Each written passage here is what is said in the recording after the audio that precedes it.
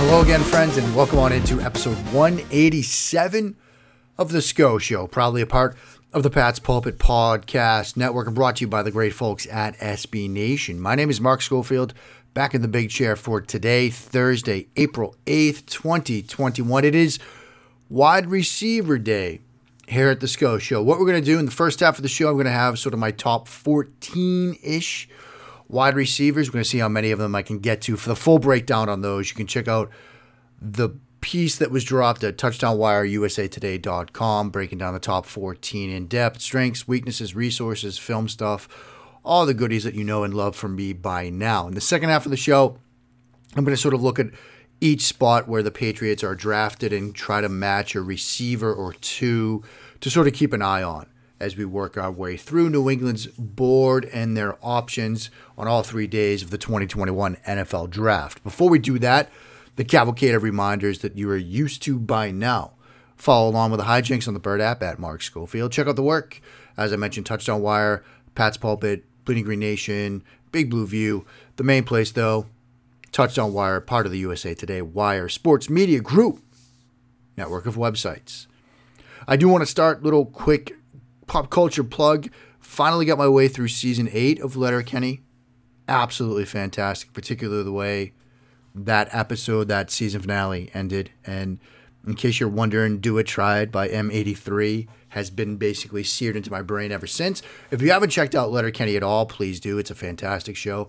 If you have, you know exactly what I'm talking about. And if you don't think I've clipped the final scene of season 8, the season finale, and I've started workshopping some tweets for the Bird app, I've exactly done that. That's how I spent a lot of my Thursday morning. Let's dive into the top 14-ish wide receivers. I'm going to see how many I can sort of work through here. I like people that know me, that follow my work, know I like to tier players. And I've kind of got 3 different tiers at the top, and then after that, it's kind of a mismatched assemblage of prospects. The top 4, the big 4 for me, are in order: Ja'Marr Chase, Jalen Waddle, Devonta Smith, Rashad Bateman. That's the top 4. That's the big 4. That's the top tier for me. Those are guys that I think, although Bateman's a bit shaky right now, the curious case of Rashad Bateman and his shrinkage over the years, listed as a 6'3 prospect and listed at 6'2, and now he measures in just a hair over 6 feet. Now, I know we all inflate what we're listed at for football programs and stuff, but it's curious. But for me, those 4 guys are the top tier. Started with Chase, who I think fits everything. If you have questions about Ja'Marr Chase, just watch the 2019 game against Alabama. He's going up against a heavy dosage of Trevon Diggs, who's using club techniques, who's jamming him off the line, who's trying everything, and Chase just bounces off of him. I mean, play strength, yardage after the catch, change of direction skills, strength at the catch point. Like, I think Chase checks a lot of boxes, and he's not just purely a contested catch receiver. He's somebody that can separate, and that's why he's wide receiver 1 for me. Wide receiver number 2 is Jalen Waddle. I think he's fantastic. I know a lot of people have gone the Tyreek Hill route with him, which is a lot. I think schematically, the conversation with him is similar to the Justin Jefferson conversation from last year. I think schematically you could use him as Jefferson. I see a lot of success on over routes, dig routes, which is very reminiscent of Justin Jefferson and where he was as a prospect and how LSU used him. So Devonta Smith, wide receiver 2, separates, route running, explosiveness, pace to his routes. I loved almost everything about his game. Same with Devonta Smith. The Devonta Smith conversation is the outlier conversation. Here's a guy 6'1", 175. Can he withstand life in the National Football League? Can he hold up? And we know the risk-averse nature of NFL general managers. They're going to be wary about somebody with that size and frame surviving in the NFL. And they're concerned about it. And so he might slide. If he's there at 15 and the Patriots are deciding to just stay at 15 and make a pick and there's no quarterback option, would I be okay with Devonta Smith? Absolutely. but I'm not making that decision. The track record of receivers with his frame is not great. At the same time, I think if you turn on film with him, he plays above 6'1", 175. He punches above 6'1", 175. He's stronger on film and on the field than 6'1", 175. You see him blocking. You see him bouncing up after hits. I think it's not a concern. But again, I'm not making the decisions. I think you watch his game against LSU. You'll see him working against Derek Stingley Jr., a potential top overall pick next year. You see him taking some shots in that game and bouncing right back up. I'm not worried, but I'm not making that decision. But he's wide receiver 3 for me. Wide receiver 4 is Bateman, and his pro day has people wondering. He sheds weight, runs 4.39. People are like, he was fast, but not that fast on tape. He's separated, but I didn't see 4.39. But it's just a weird sort of draft cycle for him. Now, he said he lost weight due to COVID. I think he can be an X. I think he runs fantastic dig routes. I think he's fantastic to all levels of the field. They used him as an X in 2019. They used him as more of a Z or a slot this past season. I'm fine with Rashad Bateman at 15. I know that there are some N'Keal Harry vibes, but I think he's different. I think he's great if the initial route concept and the football don't come to him. So he works after that initial route concept. That's a trait that I love to see in receivers. There's a player who I think does it extremely well that we'll talk about in a minute. But I understand some of the concerns about Bateman. But he's wide receiver 4 for me. So that's the top tier. The next tier is a player all by himself, Kyle Pitts. He's wide receiver 5 for me, as well as being tight end 1. And now I think with Pitts, the reason why some have had him graded as wide receiver 1, and I get it. A player that sort of measures in at where he did, 6'6", 245, with a 4.4 40-yard dash. That's impressive. And that's wide receiver. That's X-receiver stuff. The issue is, if you use him as just a receiver, I think you diminish some of the allure he offers as a, Swiss Army knife offensive weapon / tight end / receiver. If you simply put him at X, eventually teams are going to figure out players that can defend him, how to sort of eliminate what he does. He'll still make some plays. Look at that play, him versus J.C. Horn, that is floating around the timeline again. I wrote about it 2 weeks ago. But teams will be able to sort of take that away. If you put him at tight end / slot / wing / Z / X and move him around a ton, I think that's where you get the most bang for your buck as a team. And so purely as a receiver, that's why I kind of downgrade him a bit, because if you're just using him purely as like an X receiver, I think you lose some of the luster. I think as a tight end, he's obviously a much more valuable weapon, but he's the unicorn. He's that sort of like one-of-a-kind player in this class. That's why he's in a tier of his own. The next group are sort of the slot shifty types, and there's a group of 3 that I really like. Kadarius Toney, Elijah Moore, Rondale Moore. I think all are fantastic change of direction offensive weapons. You could see all 3 of these guys aligned at running back, at the slot, in the wing, at quarterback. I like all 3 of them. I do wonder how the NFL values them. Now, we've seen slot types get pushed up boards recently, but are these guys coming off the board in the teens or in the 20s or in the 30s? That's sort of the question mark. I think all 3 probably come off the board in the first round, but maybe not. Maybe just 1 or 2. Now, I have them Toney, Elijah Moore, Rondale Moore, but I could understand going in different directions with them. Then we sort of start getting into like the nebulous area of the draft. And there's a player that consensus might be higher on than me, but that's Terrace Marshall Jr. I understand the developmental upside and the allure and the talent and the ability to piece it all together. And look, he's wide receiver 9 for me, but he might be like 3 or 4 or 5 for other people, and I get it. And I think what's important to remember with him, he produced at a high level on an offense with Jamar Chase and Justin Jefferson. You know, it's similar with Waddle. It's similar with Devonta Smith, who are producing on offenses with those guys. That has to count for something. And he was banged up, missed 3 games that 2019 season, and he still caught 46 passes for 671 and 13 touchdowns, playing alongside Chase and Jefferson. So I understand the excitement about him and the allure and the frame and the size and the athleticism. I just like the other guys more. I think, though, if you're a team looking for an X and you miss out on Chase and Bateman,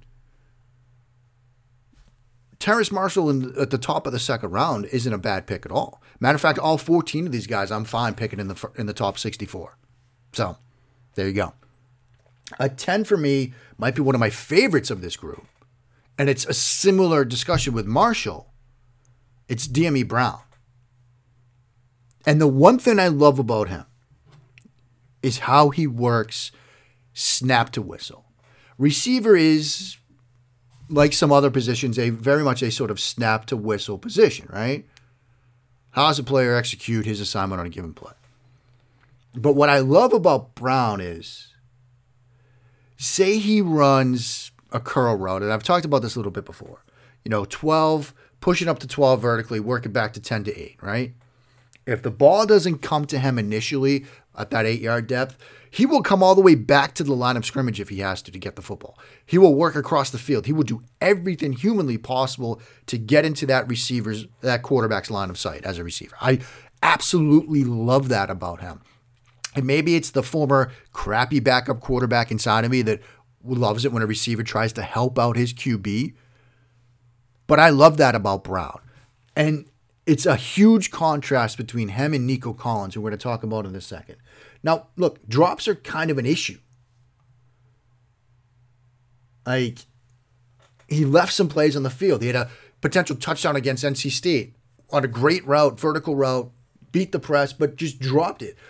PFF charted him with just 4 drops on 82 targets, a drop rate of 6.8%, which is above average, but it's a question mark. I think drops are noisy, and I learned that from Matt Harmon, creator of Reception Perception. Drops are kind of noisy.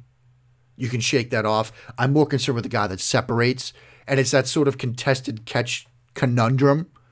Guys that can win contested catches in college, it's because they can't separate. And if you're just relying on contested catches at the college level, what's going to happen when you're facing the Jalen Ramseys of the NFL level? Suddenly your 50-50 balls, your contested catch moments are 30-70. And if you can't separate, you're really going to struggle. Brown can separate. And I think the catches in the hands will come. But that's why I like him. Dwayne Eskridge at 11. He's sort of that next guy out of the shifty slot tier. If you miss out on the top guys, the next couple of players are shifty slots with one exception. Eskridge's run is one. My main note on him is this. Hitches shouldn't be home runs. They shouldn't be. But he turns hitches into home runs. Such incredible speed, explosive, doesn't give you a full route tree, but who cares? Legit 4.3 speed out of the slot. Throw him a hitch route, he'll turn it into a touchdown. That sounds pretty nice to me. So I'm a huge fan of his game. Obviously can contribute on special teams. Even played some D-back as a junior, switched to corner. And so that's impressive. Troy Brown 2.0, maybe. Number 12, one of my favorite players to study in this class, Amon-Ra St. Brown. He's Julian Edelman 2.0 to me. Feisty, competitively tough. He had an interception go through his hands against UCLA, comes back and catches 2 big catches after that, including the game winner. He's confident in his hands, extends them from the frame on every single throw. I love this kid. And if you're telling me he's there at 46 and the Patriots have gone in another direction, I'm okay with it. It might seem a little rich for some. I absolutely love this kid. And if he finds his way to New England, I'll be overjoyed, even at 46. At 13, we get our final sort of X type of the group, and that's Nico Collins. He's very polarizing. There are some outlets, I know the people at the Draft Network love him. Absolutely love him. I'm a bit more hesitant on it, mainly because of this. the contrast in what he does on routes versus DME Brown is huge to me. Because as I talked about, Brown's going to constantly work until the whistle. With Collins, he'll run his route and stop. But if the ball doesn't get there, he just kind of hangs out. That bugs me. And maybe it's just me. Maybe it's a quirk with my silly little brain. But it sort of bugs me. I much prefer Brown. Now, Collins, look, if he's there at like 96 or early on day 3, I'm okay with it. But if it's 46, I'm not there. Others might be there earlier on him than 46, but I can't get there. I think he's more 50, sort of 60 range. And if he slides to the Patriots at 96, I could do that. Final player is Amari Rodgers from Clemson. He's the main reason I had to do a top 14 rather than 11, which is what we usually do. You know, I wanted to get Pitts in, which kind of made it 12. And then I had to do Amari Rodgers, but he graded out just below Nico Collins for me. But I wasn't doing this piece without Amari Rodgers because he's a player that I love as well.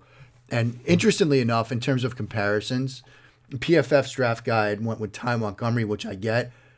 I went with Shane Vereen, which is weird, but he's built like a running back. He took snaps at running back at his pro day. I could see him being used as a third down back. He's got the frame for it, but he runs routes like a slot receiver, wins with change of direction. I think he's an offensive weapon, perfect for the position of this football, way this game is trending. So there's kind of my top 14. If you like it, great. Share it around. If you don't, well, I'm just an idiot. I know that. Up next, we're going to talk about different receiver options in the draft at various points of the draft, top to bottom, all the way down to the Ben Mason pick at 242. That's ahead. Here in episode 187 of The Sco Show. Mark Schofield back with you now on episode 187 of The Sco Show. And I know it's draft guide season, right? You're seeing Dane Brugler's, you're seeing all sorts of other draft guides out there.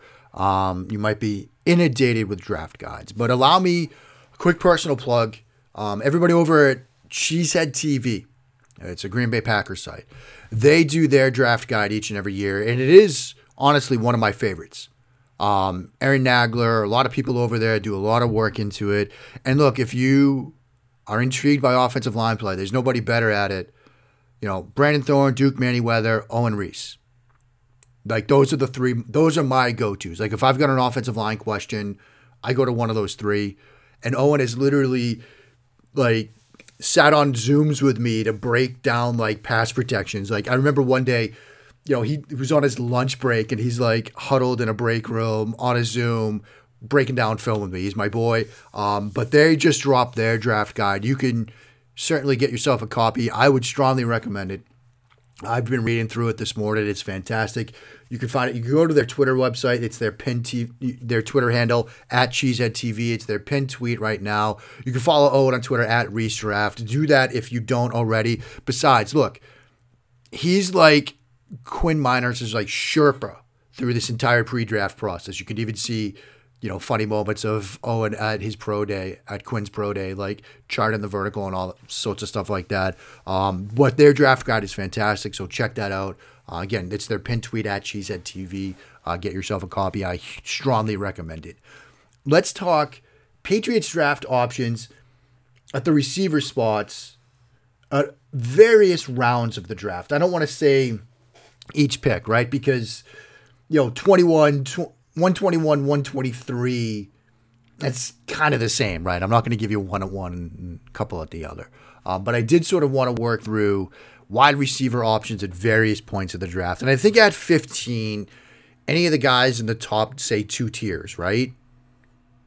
You know, Chase, he won't be there. Waddle, he probably won't be there. Smith, he might be there. I doubt it, but if he's there at 15, I'm certainly okay with it. And Bateman, I'm okay with that at 15.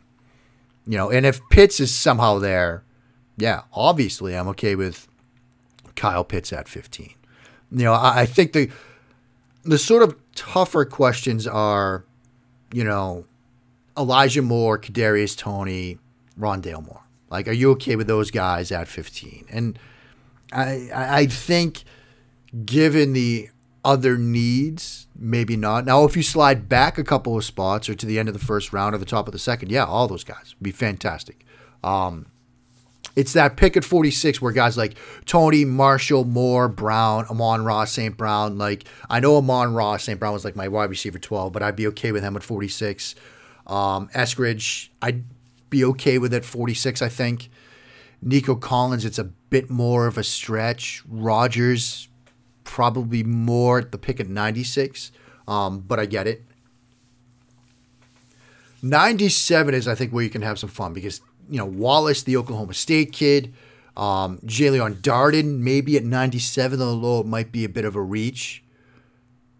Certainly if players like Eskridge, Collins are there, Amon-Ra, St. Brown, if they're there, absolutely.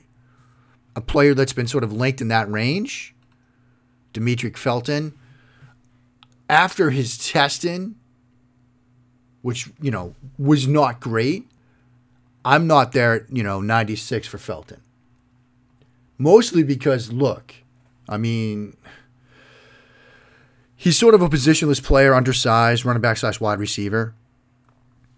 But Felton's relative athletic score, 0.91 out of a possible 10, which ranked 2,272nd out of 2,499 receivers from 87 to 2001. Like, I don't think I could get a 1.0 graded as a receiver on the RAS. I might try. I'm literally, as I'm recording this, I'm in the basement office. I've got the measuring tape on the floor. I busted out an 83-inch broad jump in socks this morning. So I'm very curious to see if I could hit 90. But also my left knee is sore after doing that a couple of times. So there's that too. No, I'm not saying I could top Felton's RAS as a receiver, but that ain't great. So I'm kind of out on Felton at 96. It's just not the best athletic profile. Now I understand, look, at 96 you are throwing darts. I get it, but you'd like to have a better shot at the dart throw, right? As we get to the 120 to, say, 140, those fourth-round picks, names to keep in mind there: Atwell from Louisville, Jalen Darden from North Texas, Simi Fioco, who tested extremely well, the Stanford wideout, caught the game winner from Davis Mills, Seth Williams, Marlon Williams, and Josh I, and I've got his pronunciation here. I want to get it right. Hold on one second. Because, look, I've been researching the pronunciation on his name because I don't want to mess it up. I had it written down somewhere. I want to make sure I get it. There we go. Josh Imatorbhebhe. Tested extremely well. If he's there in the fourth round, I'd be okay with it. You can't teach that explosiveness, the vertical, the broad, and all of that stuff. I'd be fine with Josh Imatorbhebhe with any of those picks in the fourth round, whether it's 120, 123, the one at 140, the comp pick at the end of the fourth round. I'm using Tankathon's list of picks, by the way, if the numbers seem off to you. As we get into the fifth round, that pick, let's list it at 178. Marquez Stevenson, Daz Newsome, Trayvon Grimes, and Kay Johnson, and Cornell Powell. Like, those are the names I'm looking at. And you can even throw the sixth-round picks in there as well. Like, those are some names I'm looking at there. Dax Milne, of course, too, from BYU. Another slot type. But those are some guys I'm very intrigued by. If they go receiver at the Ben Mason spot, a name that's really sort of intriguing to me is Racey McMath, the LSU player. He's been in a lot of our mocks. I think it's Ben Mason in the Ben Mason spot. When I was on with Evan Lazar and Alex Barth on their show earlier this week, and I mentioned Ben Mason in the Ben Mason spot, they both loved it. So that's catching on, kids, which we're very, very excited about. So those are some receiver fits throughout the rest of the entire draft. Those are some guys that I like. Those are some guys that I'm watching. Those are some guys that I'd sort of be excited about in each of those spots. Now, we have a couple minutes left, so before we go, I did want to mention Peter Schrager's mock, which has the Patriots trading up to get Josh Fields. Sign me up. Now, a lot of that mock has been questioned. Davis Mills at 32, for example, has been questioned. The Cardinals trading up for Kyle Pitts at 7 has been questioned. But I am quite all right with Justin Fields at 4. And in that, they gave up a future first and third, which, if that's it, that's okay by me. So I'm a fan of that as well. So sign me up. But look, we are now 4 weeks out to the night of the draft. So we're getting close. That will do it for today, friends. I will be back Monday with another mock draft Monday. Send in your mocks. I know there's a mock I failed to get to, so I got to give a shout out here, and I'm going to kick it off when I get to the listener mocks in the second half of the show. But it was a mock that was sent in, and I forgot to read it, and I feel horrible about it. I believe it was Josh Taylor who sent in a mock. Yeah, Josh Taylor, who was his first mock draft submission, and I forgot to read it. Josh, man, my bad.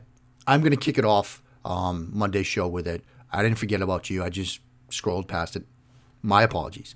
But we'll have mock draft Monday, next Monday, and then late next week we'll probably have corners or edges or linebackers, because those are the position groups I'm rolling into now on the defensive side of the ball. So you can check that out as well. touchdownwire.usatoday.com.